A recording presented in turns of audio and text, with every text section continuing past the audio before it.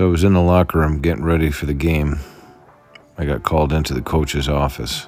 The number one goalie, who had been on the IR for the past 2 months, which is why I was brought in from the first place, was coming back off the IR the following day. So someone had to go the following day. So he informed me I was starting that night. If I win, I stay. If I lose, I'm gone.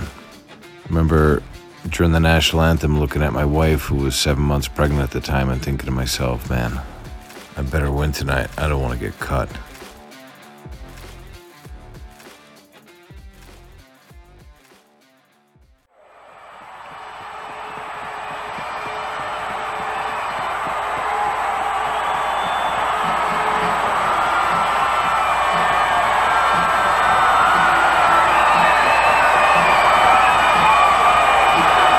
It does not get better than this.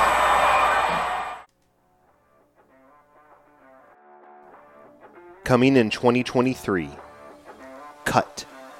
Tales from the Minor Leagues. A DTALKS Production.